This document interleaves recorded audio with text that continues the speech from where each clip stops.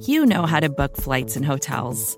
All you're missing is a tool to help you plan that unbelievable travel experience. That's why you need Viator. Book guided tours, excursions, and more in one place. There are over 300,000 travel experiences to choose from, so you can find something for everyone. And Viator offers free cancellation and 24/7 customer support for worry-free travel. Download the Viator app now and use code Viator10 for 10% off your first booking in the app. Find travel experiences for you. Do more with Viator.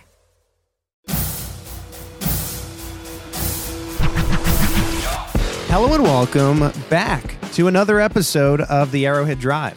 I'm Pete Sweeney. Let's start your morning with today's outlook on the Kansas City Chiefs. Here's what you need to know for Wednesday, December 1st. How am I going to tell you that? I can't. If there was anything good, I mean, I tell you, I tell the world, right?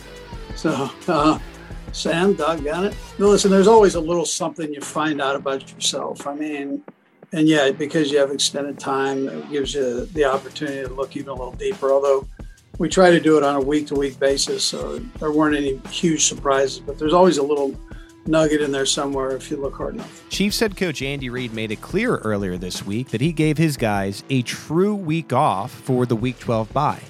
And why not? Kansas City stands today at 7-4 atop the AFC West. It's the most recurring topic when it comes to Big Red. The numbers show us that you just don't want to play the head coach after the bye week. Reid coached teams are 19-3 off a regular season bye. The week off is good for other reasons too. The Chiefs are trying to make sure they are fully healthy for that January run, and it starts this week with their first of two matchups this season against the Denver Broncos, a division rival that hasn't actually beaten the Chiefs in 6 years. The Broncos are coming off a big win over the Los Angeles Chargers, and they could take hold of the AFC West if they were able to beat the Chiefs. Some transaction news on Tuesday. The Chiefs decided to activate offensive lineman Kyle Long, who had been placed on the physically unable to perform list since training camp. To make room for Long, the Chiefs placed running back Jerick McKinnon and defensive tackle Colin Saunders on the injured reserve list. Well, I've said that since he's been here. I mean, that's he's a valuable tool in the way that, if you want to look at it that way, that because he can catch the ball so well. So last game was just a matter of getting him back in and get him back rolling again. So I thought he did a nice job there and had a couple grabs and did good with that too. So, but no, he becomes a valuable piece. Running back Clyde Edwards-Helaire returned for the Chiefs just before the bye, and they simply had to make sure he was good to go. While Edwards-Helaire basically split snaps with Darrell Williams, he led the way in running back touches 14-6. With the Chiefs' new and ever-changing approach on offense, we could see a lot more touches in the pass game for CEH in the coming weeks. Yeah, well, he's making good progress prior to the bye. I'll get a report today on him. So I think there's a chance he's ready. I can't tell you until I see him. With the way the Chiefs' offensive line was dismantled by injuries late last season, it's easy to have some worry there right now. Mike Remmers is on injured reserve, and Lucas Niang is dealing with a rib injury that's caused him to miss multiple weeks. Andy Reid seems optimistic Niang could be ready sooner rather than later. We'll know more about the injuries beginning Wednesday afternoon at arrowheadpride.com. He came out actually okay. He was able to push himself through, which was amazing. I mean, he's a tough kid, so tough-minded. That also carries over to the defense.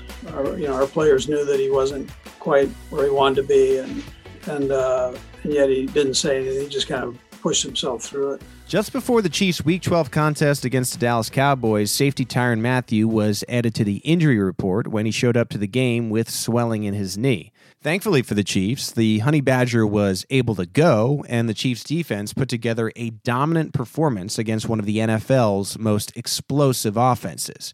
The Chiefs' defensive turnaround has a lot to do with the pass rush, but their secondary has been elite over the last several weeks, and the leadership there starts with Mathieu. Yeah, so I always say that interceptions can be spread around to different people. It's not always necessarily the quarterback.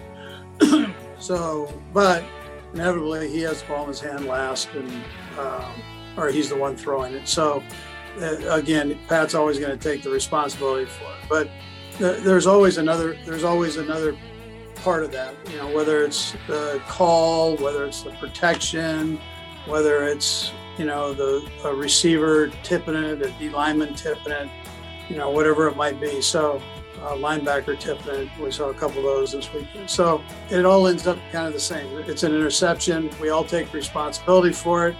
We all try to work on fixing our problems, and you move forward.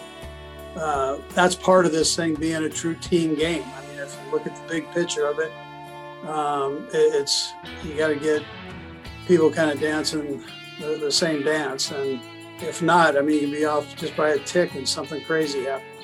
And then there are also times when the quarterback shouldn't have made the throw. I mean, those happen in there too. So I'm not excluding that position, but there are a lot of factors that go into it. The Chiefs' turnovers, which was a storyline that dominated the earlier part of the year, seem like they've finally come back to the mean a little bit over the last month. As Reid pretty much noted, sometimes the ball just doesn't fall your way, but that has seemed to change as of late, and that's a good thing. Just like the Arrowhead Drive being back here on Wednesday, December 1st. If you enjoy the Arrowhead Drive, please subscribe to the entire Arrowhead Pride podcast network, and while you're there, leave us a rating and a review. Coming up later today, it's the Great British Chiefs Show as they take their first look at the Denver Broncos. As for me, that's a wrap for now. I'm Pete Sweeney. I'll catch you on Red Friday for the next edition of the Arrowhead Drive.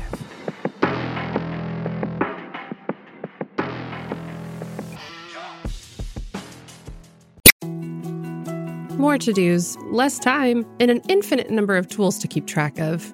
Sometimes doing business has never felt harder, but you don't need a miracle to hit your goals. You can just use HubSpot, because their all-in-one customer platform can make growing your business infinitely easier.